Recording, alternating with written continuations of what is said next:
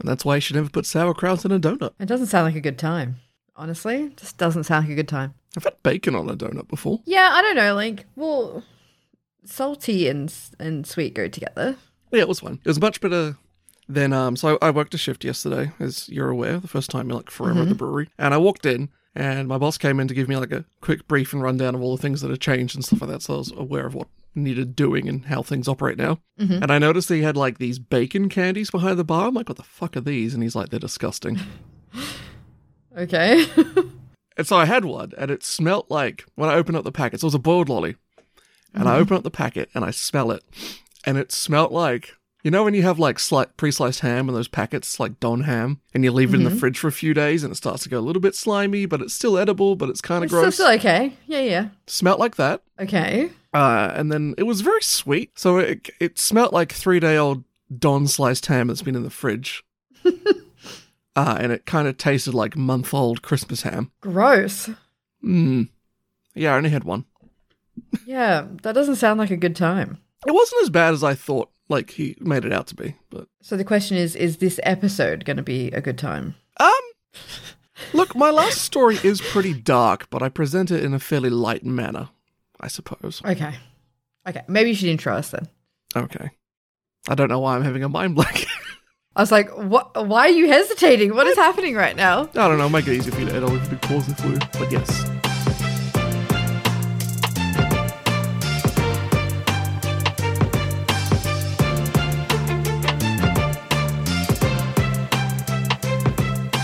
Hello and welcome to Fuck Me Dead. This is the podcast that brings you, yes you, the stories from Australia and its buddies that just make you say, fuck me dead. And boy, do I have a doozy for you this week. It's CJ. Oh God. I'm Amanda and I'm scared. Nah, don't. I think you'll, it's going to sound weird without context or maybe in context. I think you will appreciate the story. Okay. And you'll like the story. But you may not like the Okay. contents, but I think overall you'd be like, okay, that was cool.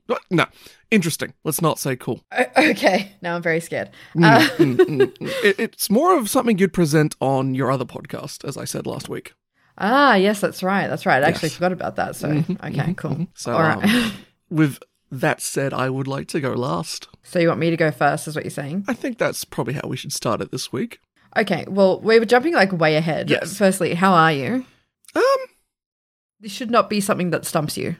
Yeah, I mean, like, I'm feeling pretty good, but also at the same time, I am slowly convincing myself that, like, no one wants me around anymore, but I'm also not really concerned about that for some reason. So that's why I say, That is a complex load of emotions right there that I don't quite know how to address. Yeah, same. Like, I'm just like, oh, yeah, I'll get fired any day now, even though, like, I saw my boss twice, and he's like, hey, B, what's going on, blah, blah, blah, blah, and all that stuff, and there's, like, absolutely no reason for it as well, and then I'm just like, different groups of people that I have around me, I'm just like, oh, no one actually wants me here, what am I doing, I should just leave. And I don't know why, but also it's not, like, bothering me much.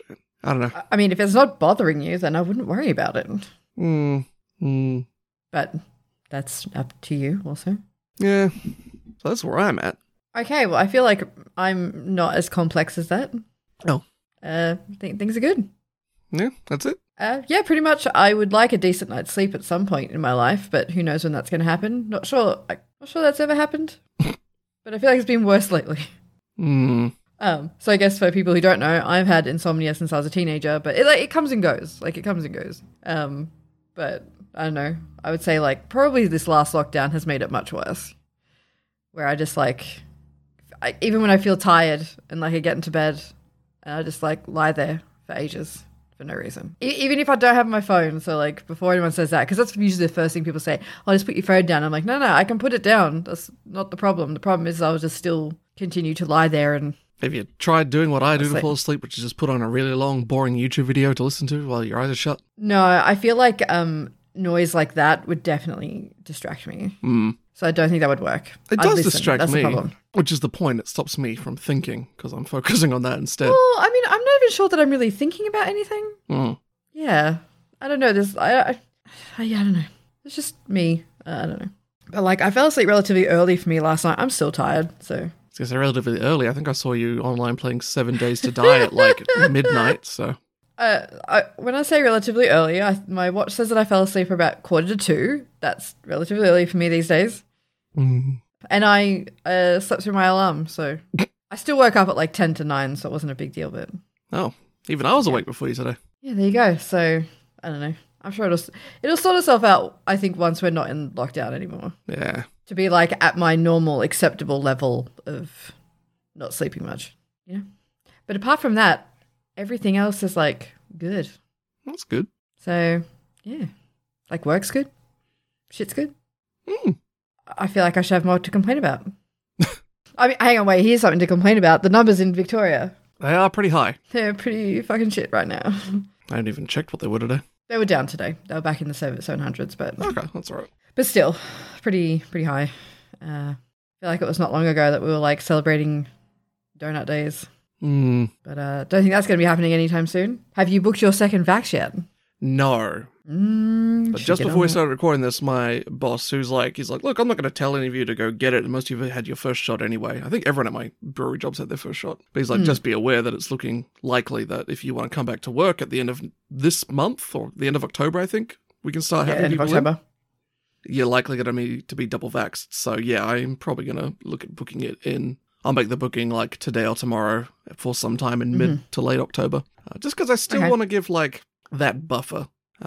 Well, I mean, I did read that apparently, you know how they've reduced the time for AstraZeneca down to 4 weeks? That apparently, like, the difference is not huge. Like, it's not significant. So, I don't know. Just trying to find, because I was sent the details the other day, so I'm just scrolling through my Twitter notifications. Yeah, so according to this table that I have from Inside Sources, if you get your second AZ shot within 6 weeks, the vaccine efficiency is 53%, but if you get it at greater than 12 weeks, it's at 78.7%. Right, okay. So, and like, that's 78. So, like, weirdly, if you get it between 6 to 8 weeks, it's 51% efficiency based on these results. So that's a bit odd. And then at 9 to 11 weeks is the real sweet spot at like 60, I guess, is probably what I'd be aiming for now. But then it jumps from 60 to 78, like it's nearly a 20% increase in like with an extra week's wait kind of thing. Makes me wonder why they're okaying it at 4 weeks now. So that we can hit the 80% target as soon as possible. Yeah, but if it's not effective, it's still going to have a problem. I know. I'm very much like, I want the vaccine, but I'm also like, we've come this far, what's waiting an extra couple of weeks at this point in my head? Yeah. You know, you're going to need the booster either way at the end of it. You're going to have to get that third shot, but just like, I don't know, I feel like a few weeks now is the difference between another lockdown or not. But we'll see. Yeah, I know what you mean. I get my second shot next week, so. Yeah, because how many weeks has it been since I got mine? I think I got it that day. Yeah, it's been 5 weeks for me, and you got yours before. Yeah, it'll be 6 weeks to the day when this episode goes live. There you go. 9. So I should be able to climb into the 9-week mark if I get it in like the second last week of October. Sounds like a solid plan. Okay, well, have you got any headlines? I have one. Okay, I've got 6. I'll just quickly go with mine. I only just saw it just before this episode started. Oh, okay. Photographer, social media star Matt Matthews, opossum taken by the state was his baby. Can you repeat that for me, please? Photographer, social media star Matt Matthews, opossum taken by the state was his baby. Okay. The Twitter version of the headline was even wilder. Okay. Apparently he does something called barrel racing. Right. Which is like a horse thing, I think. Nothing to do with actually like racing in a barrel. Okay. There's just a lot going on there. Yeah. Okay, my first one. Paralympian jailed for gluing himself to a plane. How do you glue yourself to a plane? I don't know. I didn't read it. Just as a headline, I was like, I mean, why is that a jailable offence? So I can only assume that it was deliberate. But why? I thought that you might appreciate this one. Okay. Grizzly bear found dead in Canada was killed by a goat. Jesus. That goat. Must have been a big goat. Fuck, how did he do it? I didn't read the article. Okay. I'll be honest. Hang on. Yeah, just for my own reference for later. Grizzly killed by goat. All right, some light reading later. Yeah, definitely not a matchup I'd ever probably consider giving to the goat. I can only assume he got lucky and the bear impaled itself on its horns. Yeah, maybe. The smart toilet era is here. Are you ready to share your anal print with big tech? No. No, you're not ready for that? No, I don't need that. All I need is like one of those Japanese heated seat toilets with a built-in bidet and air dryer. That's smart enough for me. Yeah, I was going to say, can we have those as standard first before we get that? Yeah, I don't need like Mark Zuckerberg to have my ass print on file so that he can sell me ads But I'm like, is this one of those thoughts? You know how they were talking about how like you could poop and then it would tell you things about your health? Like that I'm interested in. That's good. Like that'd be a good one. Like that it analyzes your shit and tells you what's going on. I think that's good. I'm not sure why we need an anal print. Is that how you unlock the device? Boop. Oh, I hope so. This one I have so many concerns for. Man ejaculates from anus, urinates feces for 2 years before seeking help. Did it? So I'll be honest with you, I didn't read any of these articles. But so I'm assuming that wires got crossed in there somehow, right? Yeah. But, like, how did that happen? Like, if it was from birth, okay. But if you are well, it says for 2 years, so... Yeah, so that means it just suddenly happened. Yeah, so... But, okay, if you're urinating feces, wouldn't you get, like, UTIs? Like, I know men don't get them as often, but you still can. Yeah. Like, how are you not getting UTIs and stuff from that? Like, I mean, I'm just trying to picture what that looks like. I don't want to. Like, what if you, so like, I'm assuming he never used a urinal in public during this time, but just But then I'm like, hang on, wait, what about sex, though? Because he ejaculates from his anus. I guess he didn't need a condom? But then you're also sticking something inside someone that's had poop come out of it. Nah, people do anal sex. Anyway, just a lot to unpack there. This one I kind of love for some reason. Man caught retrieving €58,000 worth of drugs from a field in the middle of the night claims that he was out dazzling rabbits. How does one dazzle a rabbit? I think that's a hunting term. That's not the way I took it. Razzle dazzle rabbits. Yeah, like I just like he was like dancing for them or something. Like that's the way I took it, and I hope that that's what he meant because that just means that he's broken into the stash early. Oh God. My last one. Men take vehicle with free car sign, later find body in trunk. Oh. I think you know why it was free now. It was haunted. I'm not sure that was the reason, but sure.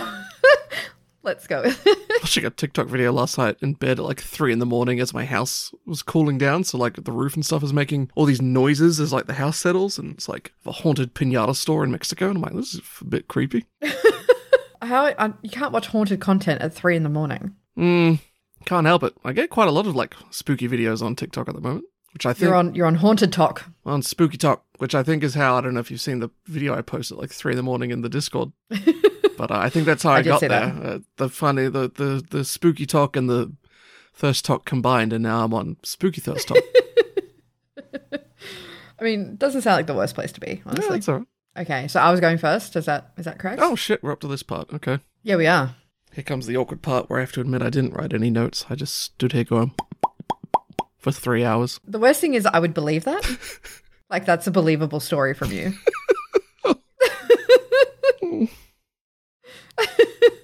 Tell me it's not. Tell me I'm lying. What's your first story about? Okay, so a body modification artist in New South Wales is being blamed for the death of a client. Okay. After they put a subdermal implant in. Do you know what that is? Is that the one that goes in the forehead? It can go anywhere in your body. Oh. So subdermal just means under the skin. Right. So they're usually like silicone implants. I have a friend who has a bunch of them. And they can look really cool, but some of them I'm like, this sort of seems pointless. Why'd you put yourself through this? I don't know. I think I've seen ones where people have like done it and then had them tattooed as Pokeballs. I'm like, okay. Well, like the friend that I have he has a lot of them. He actually has a very similar one to the one I'm going to talk about. But his main ones, he has like a full sleeve done that's like, makes it look like he's got a mechanical arm. Oh, yeah. And so he has implants underneath where like the cogs are to like make them raise up from the skin. And it looks really cool. Not gonna lie, like I totally get that. But the one that we're talking about here is this woman had a snowflake placed under the skin in her hand. So yeah, my friend has one that's a star. Okay. It's very similar. So the story is around how the client ended up with a fatal blood infection after the procedure was done in 2017. But it sort of seems like that's only part of the story. Right. So apparently the body mod artist was kind of like known for having like groupies. Having what? Like groupies. Like, you know, people that hung around him who like idolized him. Oh, groupies. I thought you said like rupees. Yeah. I'm like the fucking No. the Indian Groupies. the Indian currency. No. And apparently the client who died was one of them. Okay. And so basically what he would do is he would just flirt with these women and talk them into getting procedures that they didn't come in for. Weird way to drum up business, but I'm guessing it was working for him, which is why he kept doing it. Yeah. There are reports that he would just constantly upsell, but only to his female customers, of course. So one example cited that a woman went in to get scarification done, but he suggested that they should also alter her ears at the same time. That sort of thing. So apparently he was just very good at talking people into things. And I honestly think that this might be a case of that. I mean, I've seen pictures of the guy. He's quite attractive and is probably charismatic and has probably got by a lot doing this. So you'd fall for it is what you're saying? No, because I'm deathly afraid of needles and no one can talk me into that. I don't care how attractive you are. But no, I'm sure that it's just like one of those things where he figured out that he could do that and used it to make more money. Yeah. What I'm saying is I don't think he maliciously did this to hurt people, is all I'm saying. So this wasn't the first procedure that person had done with him. She also had her nipples cut and stitched into the shape of hearts. And I don't know if there's something wrong with me, but I actually think that's cute as fuck. I was kind of wondering how I've never heard of it before. How you do but like, yeah, I don't know. Clearly you can though. The night after she got the subdermal implant done, the client called him and said that she was really concerned about her hand, that she thought she might have an infection, that it was like, hot and irritated and all of that. And he said that it wasn't infected, it was just irritated because had just been done. Which I get how, I get how that could be a thing. Yeah. Because usually when you have anything done like that, they're usually really red and they look bad, but they're just irritated because you've just had done something horrific to yourself, basically. Yeah. I personally kind of think that if she was genuinely worried, if it was too hot to the touch, that you probably should have just called a doctor. Yeah, or gone to a doctor or something. But in saying that, I also do get if you have issues with a piercing or a body mod, you go back to your piercer. You don't go to the doctor. Yeah, or you ignore it for months on end and then it gets stuck inside your ear and you go to the doctor to have it cut out like I did. There you go. When I had problems with my nose piercing, I didn't go to a doctor. I went back to the piercer. So I get it. Yeah. I do get it. So the next day, she died that night. The next day, her body was discovered. And apparently when he got the call, he was immediately worried that it was going to come back to him. It sort of sounds like he didn't really show any real concern for his client whatsoever. And that it was mostly oh no, I have to try and save my own ass here. Yeah, because initially my thought was well, give it one night and then if it's not getting any better, go to the doctor. But I guess if it kills you immediately, well, explains that. Well, it also makes me question what the fuck he used to get that bad of an infection. Yeah. Whether he was not adhering to hygiene practices or what the fuck was happening. Because that is very quick. In less than 24 hours to die from a procedure like that. Yeah. Very quick. Since this happened, this isn't the only charge he's facing now because it was discovered that he performed a tummy tuck that also got horrendously infected. I don't think he's a plastic surgeon. I was about to ask that. I don't think you have to be a plastic surgeon to be a body mod artist. I don't think those two overlap in any way. But whatever. So he did that. And it also got horrendously infected. He also has a charge for female genital mutilation and causing bodily harm. Now, that one I'm confused about because the article didn't go into detail, but all body mods are mutilation. So was it a piercing or something that went wrong? Or did he talk someone into it? Or, did he talk someone into it? Or, was it something that he deliberately did? Was it a body mod that went wrong? I don't know. I'm genuinely curious about what that was. But these charges are currently at trial, and I thought it was interesting that he's having a judge-alone trial. I wonder if that's because of COVID or if it was some deal that he struck. I don't know. But I don't have an answer for his sentencing or anything yet. It's still at trial, so I'll definitely give an update if I see one. But I guess, okay, question for you. Is he guilty of killing her? It depends, I guess, what it comes down to. Because I'm if it was because of...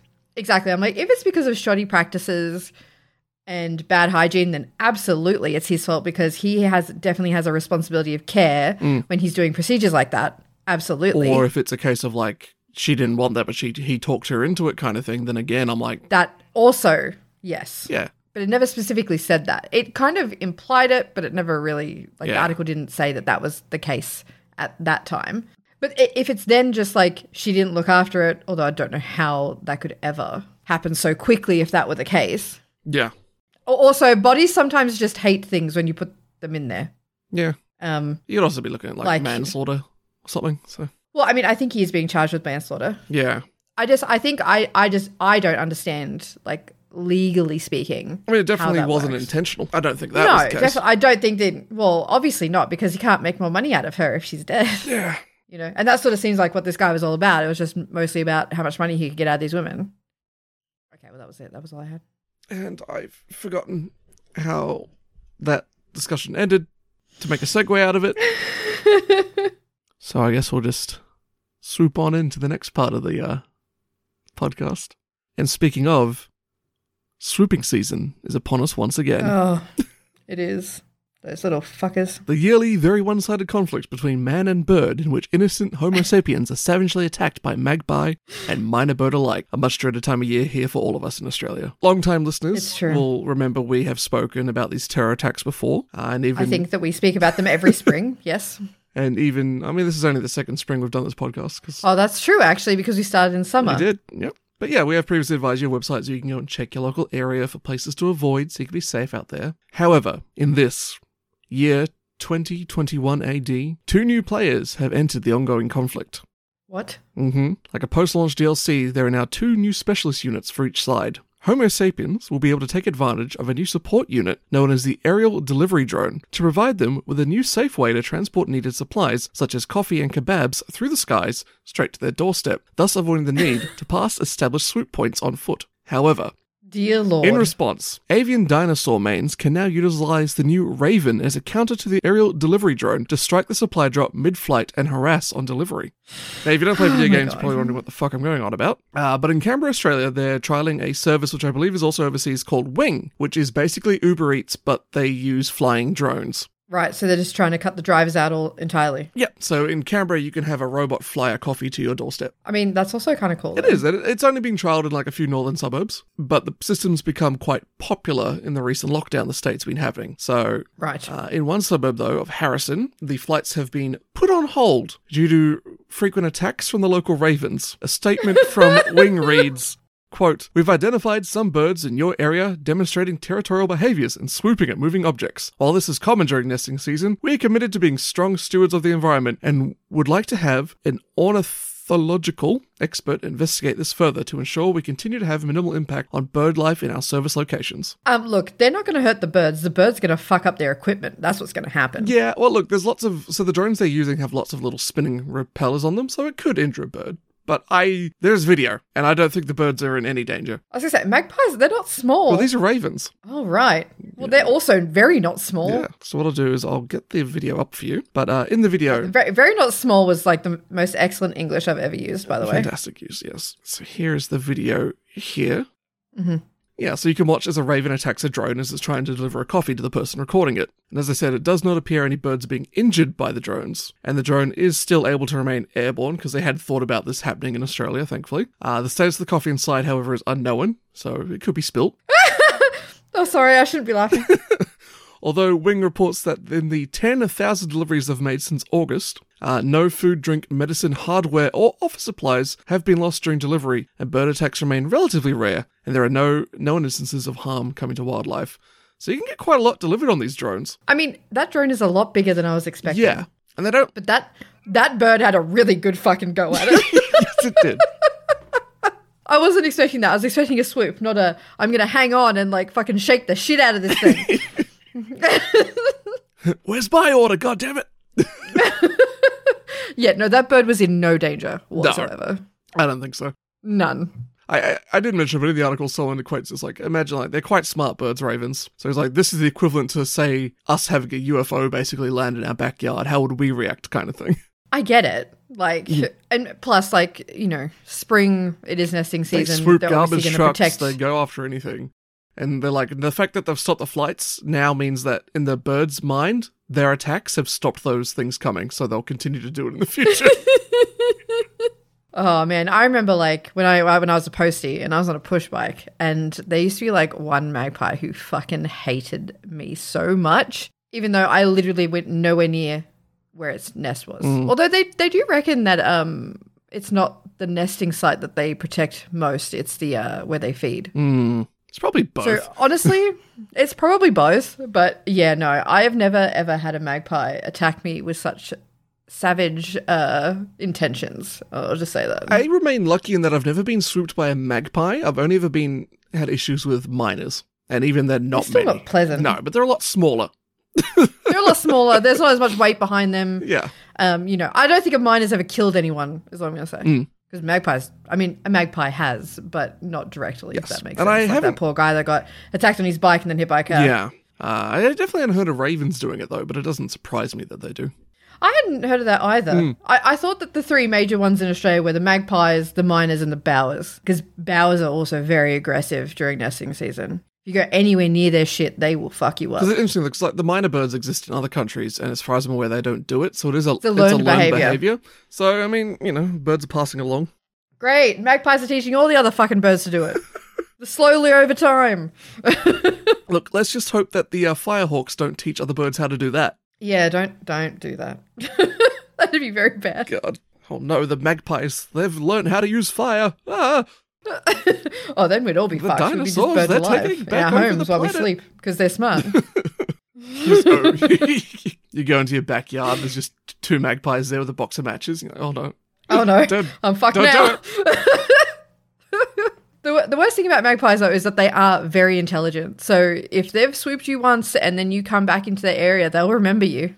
Yeah, that's why it pays to try and will. befriend them in the off-season. I was going to say, my biggest tip is to feed your local magpies because they remember you. And if you're nice to them and have given them food, they will remember that and they won't attack you. Well, it's also worth noting that, like, magpie is one of these terms where very different birds around the world. So if you're, say, like an English listener, Oh, yeah, it's very different. your magpie is for which the Australian magpie takes its namesake, because typical colonizer fashion, the Europeans turned up and said, that looks like a magpie, it's a black and white bird, we'll call it a magpie. Right. But the magpies here are corvids, so they're more like crows and ravens, whereas your magpies seem kind of cute, so. Yeah. Okay, well, from one Australian animal to another. Oh, I actually did a segue. I never do segues. Segue. Yeah. So this is the story of one of Australia's most notorious crocodile attacks. It's fucking bad. I'm not gonna lie to you. Okay. It happened way back in 2004. But for some reason, the footage only surfaced like in the past 2 weeks. Oh. So the footage isn't of the actual crocodile attack because I don't know what fucking person would see a person getting mauled by a crocodile and would get their camera out. Yeah, I mean, 2004, I was definitely in Australia at the time, so I'm trying to remember if I heard about this. Find out. I hadn't. So, but the footage does show the aftermath of what happened, and it's not great. I'll tell you what happened first before I describe the footage and also show it to you. So it happened at around 4 a.m. in October 2004, so it's springtime. Yep. The weather up where they were, which was Cape York, would have been pretty warm. Andrew Kerr, who was 34 at the time, was dragged from his tent by a 4.2 meter crocodile. God, it's a horrible way to wake up. Yeah, absolutely. So, yeah, he was camping with his family. So, yeah, to make this worse, he was asleep in his tent with his wife and their 4-month-old baby. Wow, Cape York is pretty much the most northern tip of the mainland. It is. It is the most northern part of Australia. It's the weather is probably like very different to what like we're used to. It would be tropical. It'd be like what I used to have. Yeah, tropical. It'd be like what I had in humid. Port Moresby. Gross. Port Moresby's quite nice. The tent was unzipped, but the fly screen was zipped. It just went under.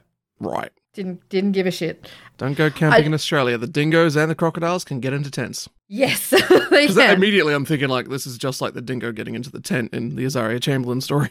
Yeah, pretty much. But I'm just like, thankfully didn't go for the baby. Yeah. Because they probably wouldn't have woken up to that.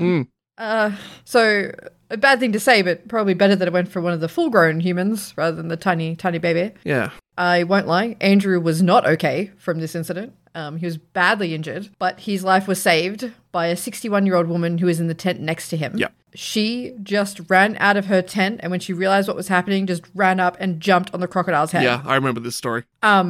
Alicia, what the fuck? But also, how brave are you? Yeah, I just remember it my because I God. remember the story of like a grandmother fighting a crocodile. Yeah. So, Like, what the fuck? Oh, like, as brave as I think Alicia is, this was such a dumb move. Because she ended up very badly hurt as well. She ended up getting saved by her son, who went and got a shotgun and shot the crocodile in the head 4 times. Jeez. And killed it, obviously. Yeah, well, I mean, once was probably enough, but still. He said after the first 2, it was still moving. Oh my God. So, he said after the second 2 that it just like stopped, like someone had taken its batteries out. I mean, it was probably going to die after the first 2, but yeah, I guess it's still moving. But shoot it again, yeah. it's still dancing and all that. Yeah, I don't think you want that thing still moving. You said it's how big? 4 meters. 4.2 meters, yeah. 4.2 meters. It's about... It's not the biggest crocodile ever, but it's fucking big. It's nearly 14 foot long. It's big. It's not small. It's over twice my height in like... Yeah, it's very big. So the footage shows the dead crocodile, and yeah, while I just said it's not the biggest crocodile ever, male saltwater crocodiles can grow up to 7 meters long. Seeing it next to the person it's just attacked, it is fucking huge. Like, it is so much bigger than any of the people involved in this. So you can see the crocodile and Andrew lying next to it while they're waiting for help to arrive. Like, you can actually hear the helicopters in the background. They must have been getting there pretty shortly. Yep.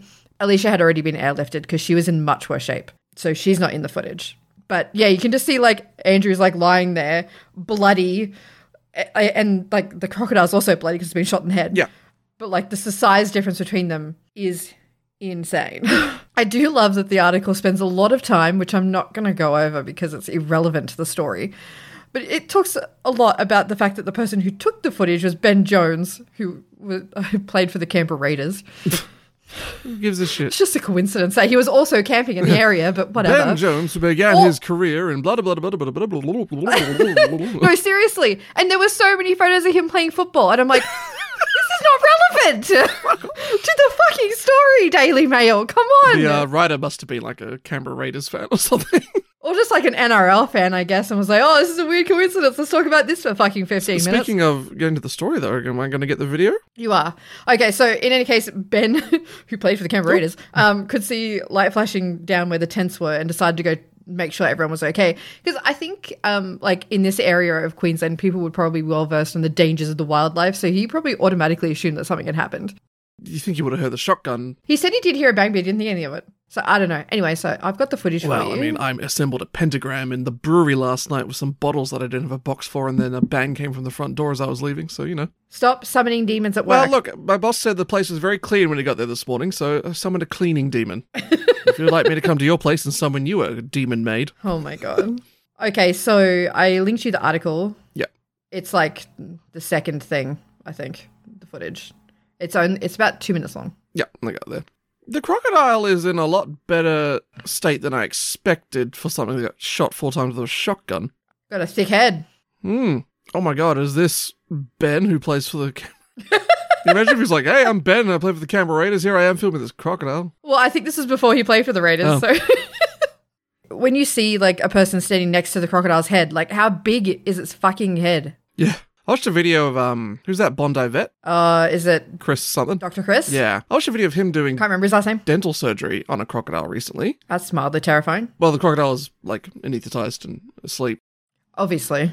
But oh still. My God, this poor crocodile... Because the crocodile teeth are kind of like shark teeth, where like they just grow new ones continuously throughout their lives, and the next one's always bigger than the previous one. But this one had like a weird swelling in its mouth. Something had gone wrong, and like it had 5 teeth growing in the one socket. It was like watching a clown car. He just kept pulling out teeth, and then like, oh God, the hole is huge. Like you can't like it's just a big black hole in this crocodile's mouth, and he just keeps pulling out teeth, and like an inverted Russian doll, each one's bigger than the last.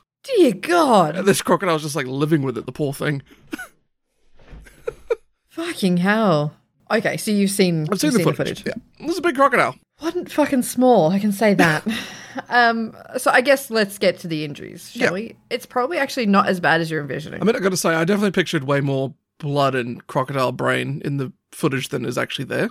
Okay. Well, I mean, obviously the crocodile died from head injuries. Yep.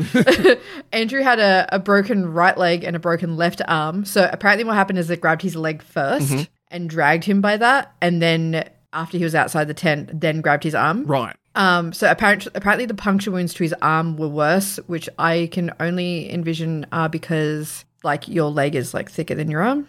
Yeah, and the crocodile probably got a better grip on him as well. That too. So that's why he's covered in blood. Most of that came from his arm. Now, that's the extent of his injuries. Puncture wounds and a broken leg and a broken arm. Look, not great. Not great, but, considering not a good time. By the largest fucking reptile on the planet. I think he came out of it okay. Yeah. I mean, okay, relative, but okay.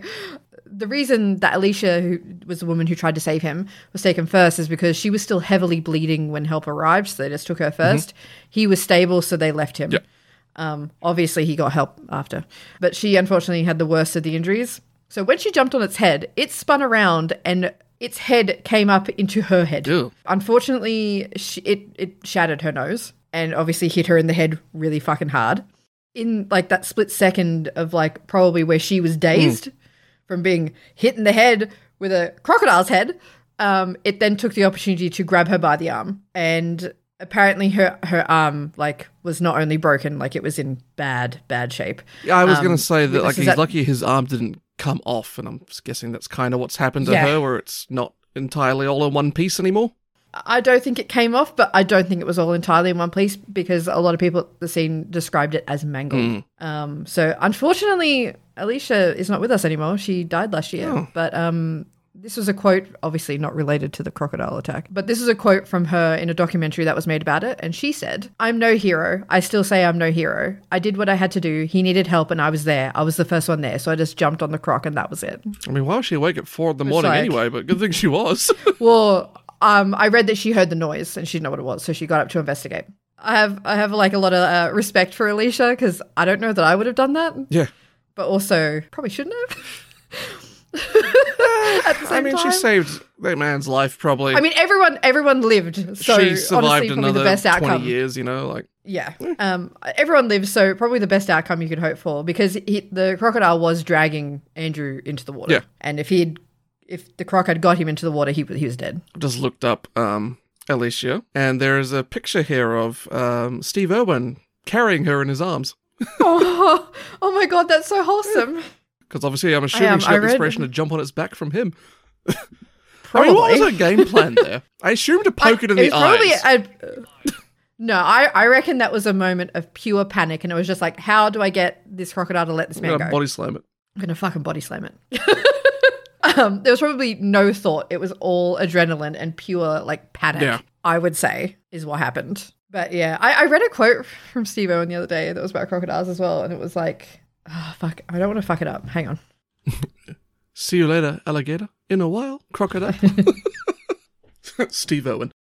Crocodiles are easy. They try to kill and eat you. People are harder. Sometimes they try to be your friends first. Ah, yeah. Which I just thought, that's so true though. Who knew Steve Irwin was wise? I seen that footage this week and I was like, oh yeah, no, I'm definitely doing this on the podcast for sure. Oh yeah, I do remember the news reports because Yeah, I don't remember it at all. You might have heard this story. I mean, it's not much of a story, it's just a quick little thing. But you've probably heard of the past 2 years of COVID-19, but it's all the rage at the moment, Oh, yeah, it's so in fashion. Yeah, got to get that COVID now.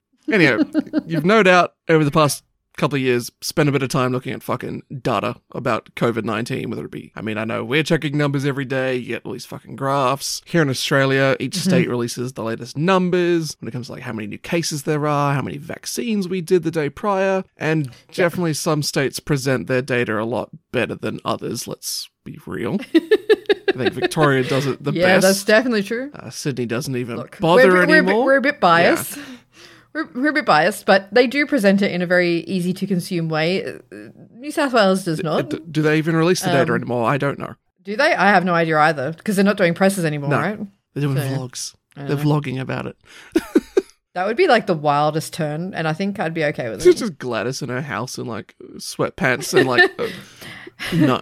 Hey, what's up, you guys? I'm just here.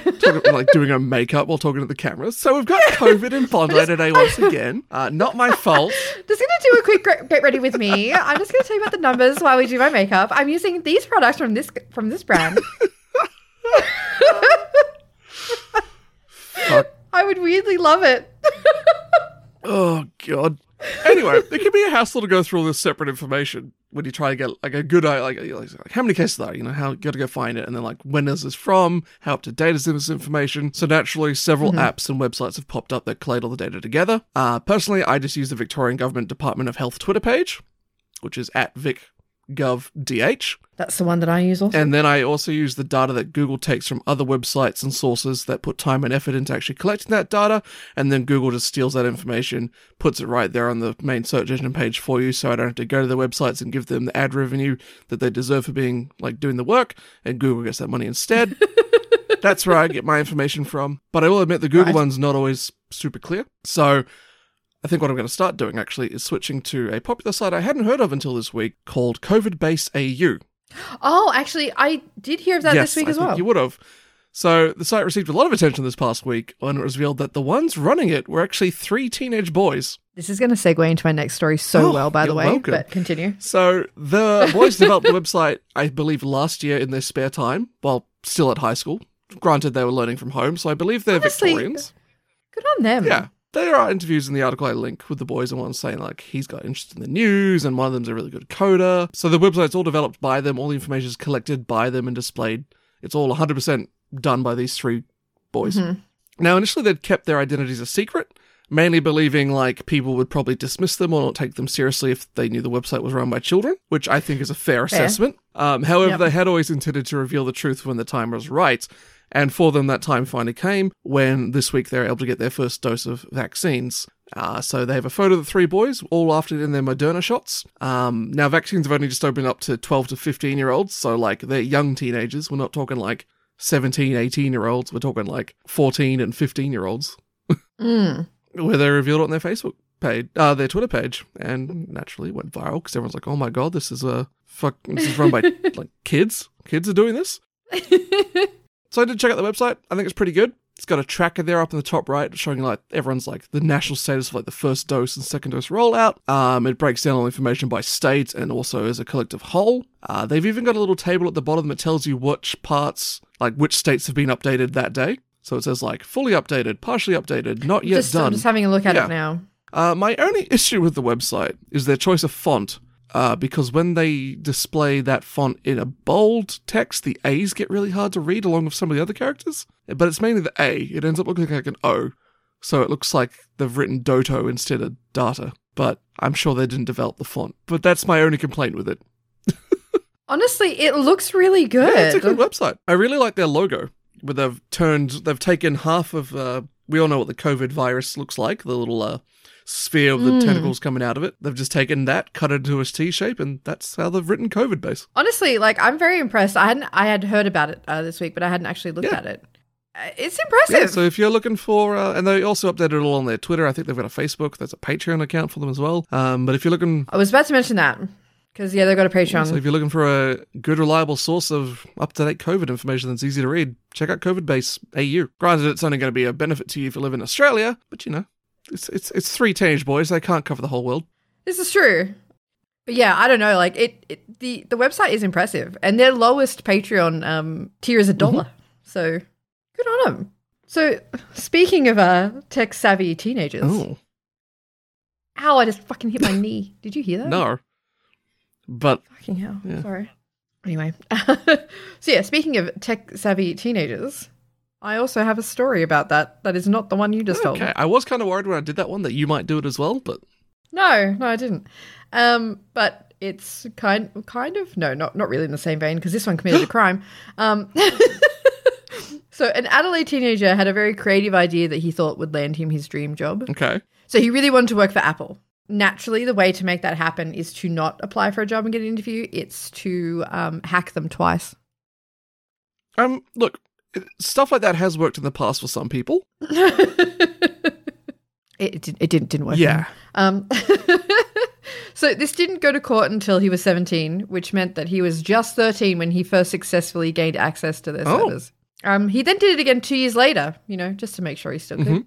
While he was in there, he downloaded some internal documents and data because he thought that he could, like, take that information and then trick the Apple servers into thinking he was a legit employee. Right. So that was his... He wasn't here, like, stealing money or stealing secrets and publishing them anywhere. No.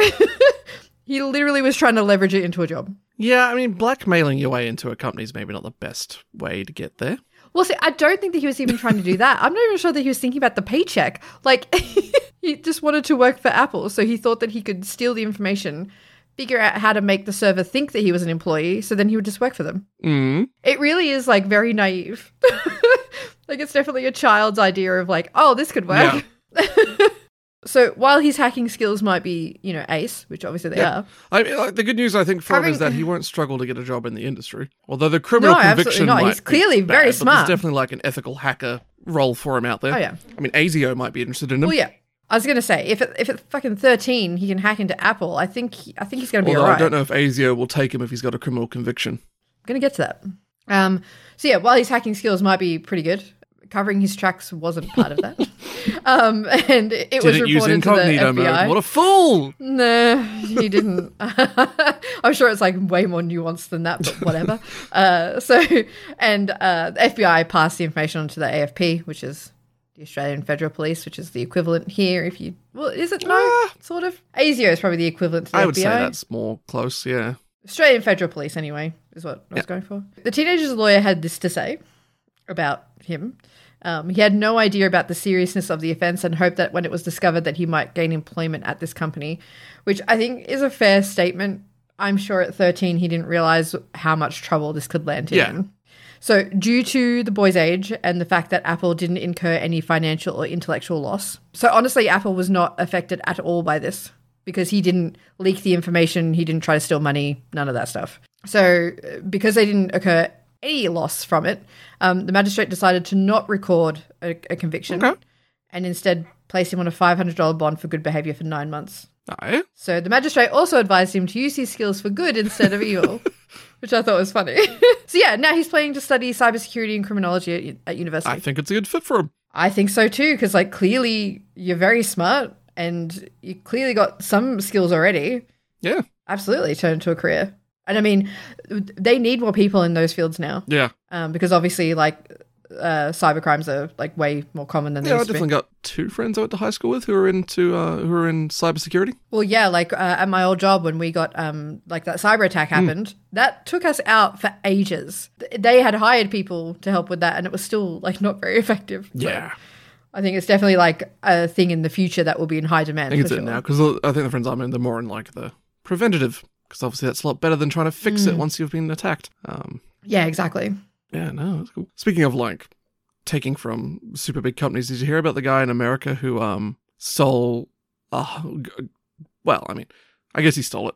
$155 million by just sending checks to like Apple and Google and stuff like that for just like random things, and they just paid it. Oh yeah. See, okay. The reason that I know about stuff like that is because that is literally part of my job, like to check to make sure that we're paying things that are legitimate. Because people do that all the time. I know. It wasn't even the first they'll just case send I it heard to of random. about it, yeah, like where they'll just send stuff to random companies hoping that they'll just pay it. You just send things like window washing. Yeah. Like, okay. So, but here's the kicker though. Yeah, that's a big thing. He's been tried and convicted, and he has to pay back he's been fined $55 million. Which means that he gets to keep 75 of the million he stole, and I call that a net win.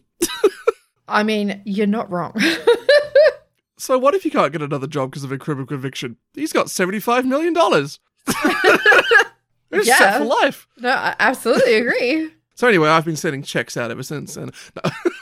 I was going to say, crime does not pay. Do not take this as an example. Clearly fucking does. He got $75 million. Okay, well, don't do that anyway. It's wrong. I just can't believe they didn't make him pay it all back. Yeah, I can't believe that either. What the hell? Maybe he didn't have the money anymore. And that's why. Clearly it's just proof that, the consequences for most crimes are really just there for the poor.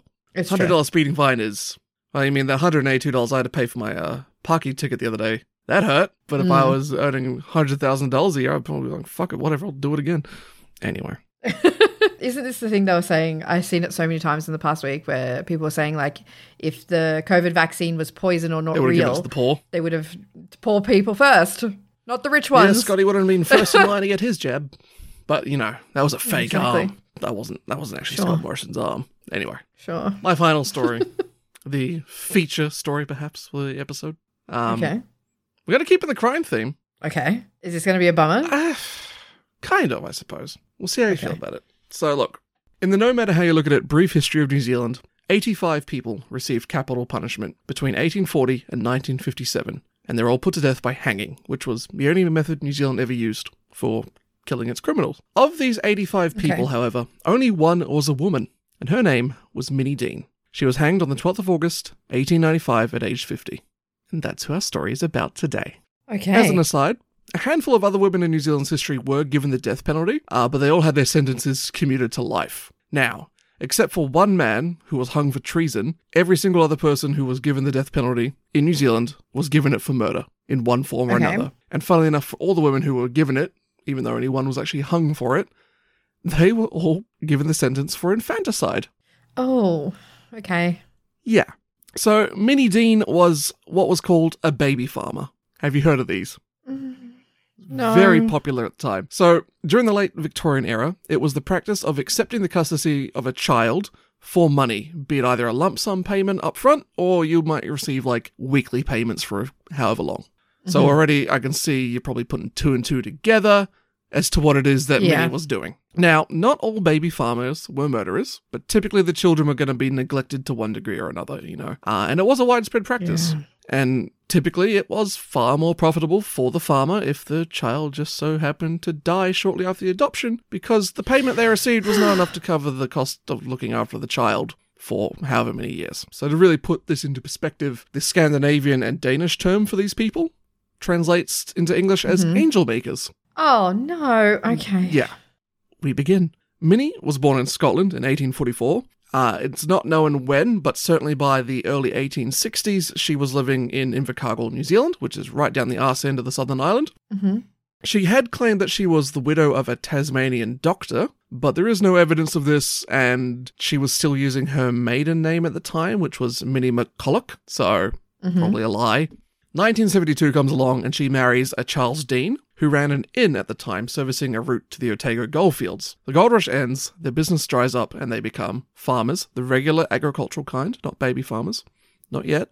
Right. This goes poorly, and they run into financial trouble. So they move to Winton, which is a small town near Invercargill, and Charles becomes a pig farmer, and it's here that Minnie begins to take in unwanted children for money. So to put it in perspective, we're in the 1870s, the pill is another 90 years away, condoms are made from animal intestine, and children born out of wedlock are frowned upon. So there's a lot of women looking to discreetly get rid of children. So essentially, Minnie's got no shortage of customers, if we want to call them that, and reports say she would have up to 9 children at a time under her care. But children are, I'm sure if there are any parents listening, are aware, very expensive. Yes, they are. And so for many, she's only receiving a one-time payment. And at that time in New Zealand, infant mortality is high. We're talking 8 to 10% of kids going to die in childhood. So, it's not unusual that some of these kids end up dying of disease, especially if they're already in cramped conditions with a bunch of other kids and they're living in a disadvantaged situation. And I will be honest, I do honestly believe a lot of these children probably did just die naturally. Whether or not that gave her the idea to pursue other things later on down the line, or it was just luck of the draw, don't know. So, for example, a 6-month-old in her care died of convulsions in 1889. 2 years later, in 1891, she had a 6-week-old in her care that died of cardiovascular issues. So, not really things that you could, you can't give someone a heart attack like that easily. Well, you would think that a child having a heart attack, it would have had to have been something else that caused the heart attack? Yeah, but the coroner inquest... Like some kind of strain on the body? Yeah, well, it's 1880s, it's small... rural New Zealand, it's whatever, kids die. It's just how it was at the time. So this is why Yeah, but what I am saying is that maybe they had a heart attack from some kind of neglect, so therefore their body was struggling. Otherwise... Yeah, quite likely. And in 1984, supposedly a boy drowns in her care as well. So up until this point, coroner inquiries and general inquests had concluded that the children under her care were looked after, but the premises that they were in were simply inadequate. So they just... Right, okay. I guess they were just like, well, whatever, and left it at that. But in general, there are all these activities, and okay, look, like I said, 8 to 10% mortality rate for children, but what are the odds it's going to keep happening to the same woman who keeps taking in children? So there is some suspicion raised towards Minnie, and police start investigating her, and they find that not only is she continuing to take in more and more children, she's tried, although she did fail, to take out life insurance policies on a few of them. Which we spoke about last week, one of the oldest tricks in the book. You take out life insurance policy on a family member, and then, oh no, they died. Not suspicious at all. Oh God, it really shocks me how often when things like that happen that's the reason. Yeah, and think about this. Minnie is just the website. One of the websites I use, which is a New Zealand history website. They had a 5-page section dedicated to baby farmers in New Zealand. Like, this shit was really, really common and really widespread.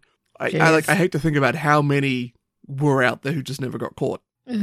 Yeah, let's not think about that. So as I said, police raise suspicion. They become aware of these failed life insurance attempts. And during one of these extended police surveillances and investigation, they follow one child that she adopts in 1892. For this child, she is paid £25, which I worked out to be about 6,344 New Zealand dollars in today's money. So, considerable sum.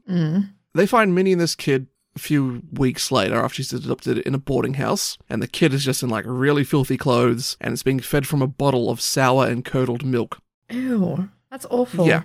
I mean, look, refrigeration didn't exist at the time. Maybe she had no other option, but come on, you knowingly giving your child this spoiled milk? It's a little bit dodgy, Millie. Forgive me. I'll probably say somewhere along the line in the article, her name is Minnie Dean, but somewhere along the line in my head, I got it in that her name was Millie. So you might hear me say that a few times by mistake, but it is Minnie. Minnie, like Minnie Mouse, but more evil. Right, okay. So, thankfully the police find Minnie and this child, and they're like, okay, well, we're going to take that baby back off of you, and they gave it back to the mother, the birth mother.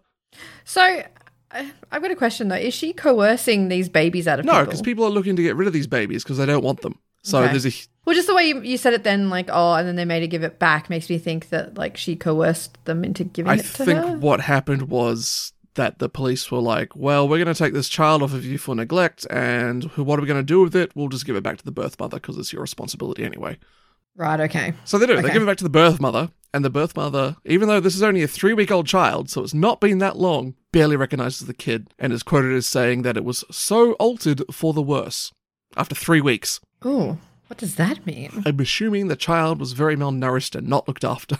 And like, it's 3 weeks, so Minnie probably only had it for 2. I mean, I guess when they're very young, that makes sense, though. But the final straw for Minnie comes in May of 1895, which is the year she's put to death. She is seen boarding a train with a young baby and a hat box, which is a metal box you keep your hat in when you're not wearing it, or for travel. Mm-hmm. On the return trip, she is seen with only the hat box and no baby. Later in court, the railway workers report later testifying that the hat box was suspiciously heavy.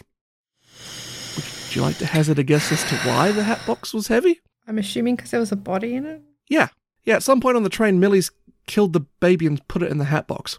But the police didn't know this straight away, and they checked all of them all along the railway line, looking for, like, maybe she's just thrown it off the side of the train or whatever. They don't find anything, so they're like, all right, we're just going to go to her house, and we're going to dig up her garden. In the garden, they find the burnt bodies of 2 babies and the body of the 3-year-old boy who she said allegedly drowned.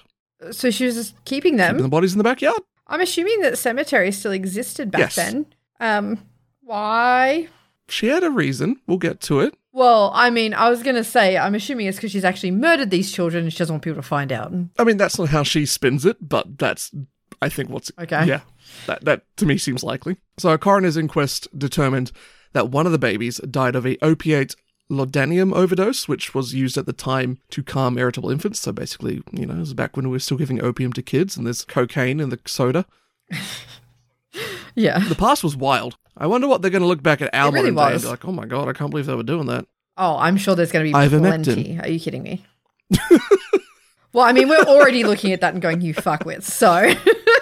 So, Minnie goes to court. She's tried and found guilty. Her lawyer is Aldred Hanlon. Now, he's a very notable and successful defense lawyer at the time. He's like fucking the bee's knees of fucking defense lawyers in New Zealand. He tried to argue that the deaths were all accidental, and she just covered up the deaths to avoid public scrutiny, which is why she'd buried the children in her yard. Okay. Now, during the trial... I'm sorry, but I if you end up with so many bodies, don't think that's what people are going to think. I think they're going to think some very different this sounds weird to say, but there was only 3 found in her backyard. Only 3. That's still that is too many, but it's also leaving a lot unaccounted for. Now, during her trial, which obviously was, I assume at the time, quite big news and, fucking serial baby murderer, people were out the front of the courthouse selling hat boxes with baby dolls in them, which... What the Very fuck? messed up. But certainly, the hat box has become sort of the calling card for Minnie Dean in pop culture. You don't really have Minnie without the hat box, even though only one baby that we know of was ever put in a hat box. It's kind of like Jason Voorhees and his machete, Freddy Krueger and his claw, Minnie Dean and her hat box with a dead child in it. Now, dear fucking Lord, okay. While awaiting for execution, Minnie writes about her life from her account of things. In these writings, she claims to have cared for 28 children, and of those, 5 of them were in good health when the police were digging up her garden. 6 of the 28... Hang on, what? They're dead? These 5 are alive. They're good. Oh, sorry, I thought you were like talking about the bodies, and I'm like... No, she does admit 6 of the 28 children she looked after in her life had died in her care, and 1 was returned to her the original mother, which we mentioned. Okay. And she had 2 adopted daughters. So if you add all that up, though, this still leaves 14 children unaccounted for, even by her own admission. So where are they? Dunno. What do you mean, dunno? I don't know. I don't think anyone knows, except for Minnie. Oh, that's But she's alarming. long dead. Well, yeah. So, as said at the beginning, she's hung on August 12th in what is now a car park of an appliance store, but at the time it was the Invercargill jail, and she is buried in an unmarked grave in Winton, alongside later her husband, who dies in 1908 during a house fire. Now, because of her crimes, finally, after several years of slacking off on it, New Zealand passes child welfare legislation. One of the acts was proposed 2 years prior to Millie even being caught, so I did it again. Her name's fucking Minnie. Stop calling her Millie. Jesus, what's wrong with me? Look, I think people know what you mean by now. It's fine. Let's call it Dean. So, I guess some good fucking came out of it, but I could also argue that good wasn't going to come along eventually anyway. The court was just dragging its fucking feet because it was the late 1800s and no one cared about children. So, okay. Minnie, as is so often to happen with terrible people, passes into local folklore and legend, where supposedly no plants would grow over her grave, and misbehaving Southland children are threatened by their parents to be sent to Minnie's farm. So, a bit of a local boogeyman kind of character now. Her lawyer, he would later write this in regards to Minnie, quote, "Sober, home-loving folk from end to end of the country shuddered when the grim and ghastly story of Minnie Dean's infamy was narrated by the prosecution. Imagine a being with the name and appearance of a woman, boldly using a public railway train for the destruction of her helpless victims, sitting serene and unperturbed in a carriage with one tiny corpse in a tiny tin box at her feet, and another enshrouded in a shawl and secured by travelling straps in the luggage rack at her head." Which kind of implies that she had 2 dead children with her on the train, which I didn't really get from any of my other information, but whatever. She's in the business of it. Now, in my ideal telling of the story, this is where I would have our podcast episode close out, and I'd be playing Helen Henderson's The Ballad of Minnie Dean, because of course there are songs written about this woman. Why not? Sadly, though, obviously we don't have the license for that, so we won't be playing the ballad. But go look it up. It's kind of drawling country music kind of stuff, but I thought it was pretty good. Now, instead, I'm going to leave you with this. In January 2009, so 113 odd years after she's died, a gravestone mysteriously appears above her unmarked grave. Okay. And it reads, "Minnie Dean, a part of Winton's history, and where she now lies is now no more a mystery." Was it a mystery before? Well, it was an unmarked grave, but obviously people knew where she was. Ah, right, okay. At the time, her descendants had been planning to put a headstone on her grave, a much more nicer one that was going to be like, "Here lies Minnie, husband, wife, whatever of so-and-so." But they didn't do this. And to this day, it is not known who made this headstone or when it was installed exactly. It was just found in late January 2009. Jeez, okay. So, yeah. That makes me wonder, whether it was a family member of someone who obviously felt strongly enough to go out and get a headstone made. Yeah, well, because who would do that? Someone who has the Headstones knowledge are of how to expensive. make a headstone because no one came forward to say, "I made it." Or that. Well, I mean, I don't think that you would come forward and say, "I made it," but if people are looking for who put the headstone there, you could be like, "Oh, I was commissioned to make that," kind of thing. But yeah, so yeah, that is the story of the infamous Minnie Dean, the only woman in New Zealand history to be hung by the state. Jeez. Well, she doesn't sound like a very nice person at all. I mean, the worst part is, it sounds like she did look after some of the children in her care. So what I'm really curious is, was it always her intention? Or was it the case, she started doing it for money, and then a couple of them died, and she realized she could get more and get more money, and then it was like, "Oh, hang on a minute. I'm just going to neglect these children, and if they die, then I get more money." Or was she always malicious in going into it? Who knows? Probably never will. There's definitely like lots of books and things written about her. There was a dramatization made of her in like a mini drama series in the 1980s about her in New Zealand. I didn't read any or watch any of that because I don't have time. But if you want to know more about Minnie, there's information out there. Well, yeah, she doesn't sound like a very nice person at all. No. I can't believe that was an actual thing, Baby though. farm. It's fucked up. Yeah. It's so bad. That's so fucking, yeah, Jesus Christ. And this was just like one woman in one small, very underpopulated part of New Zealand in the late 1800s. Imagine what it was like in more popular places. Okay. Yeah, I don't really want to think about that. Okay, well, that was quite a depressing note. Yeah, it was, but it also felt kind of wrong of me to just throw that in the middle there and then go into something else. Yeah, okay, that's fair. Yeah. Well, I guess we should probably finish up there. Yes. I know, that's you. I'm just thinking I'm about to burp, that's all. Oh, I'm okay. I'm okay. Who are you trying to convince, me or you? Myself. I'm also trying to think of a way to like spring into my normal email thing, but I'm not. I'm sort of clutching at straws here. I don't want to ask them to like, if you know about notorious baby farmers, you can send us an email about it. Yeah, no, please don't do that. Oops. But if you would like to send us an email, you can do so over at fmedeadpodcast@gmail.com. You can find us on Twitter and Instagram at fmedeadpodcast. Visit our website at fuckmedeadpodcast.com. If you feel so inclined, please subscribe, leave a review, tell your friends, like, share, hit the buzzer, slap the penguin. And as always, if you'd like to donate to the show, you can do so over at coffee.com/fmedeadpodcast. Beautiful. Okay, that's it. So, thank you for oh my God. I don't know why I've been struggling with this end bit every week for the past however many weeks. Did you know penguins evolved in New Zealand? Did they? Yeah, the proto-penguin, what became all penguins, came out of New Zealand. Cool. Yeah, I mean, it makes sense. The island's full of fat, flightless birds, so... Yeah, I mean, that's pretty true, actually. And the reason there's no penguins in the Northern Hemisphere is because it's a very, very long way for them to go to the other side of the planet through lots of different environments to try and migrate to the Arctic. I mean, that made sense to me. Yeah. It also explains why we have a lot of penguins. Yeah, penguins only exist in the Southern Hemisphere. Yeah, there you go. That's why it's the best hemisphere. You northern fucks ain't got penguins. Oh my God. But they do have Halloween and fall, so I think they just win. Falling penguins. All right. So thank you. Thank you. What do I say? Thank you so much. Thank you so much for listening again this week, and we'll be back at the same time next week. Ta-ta and farewell.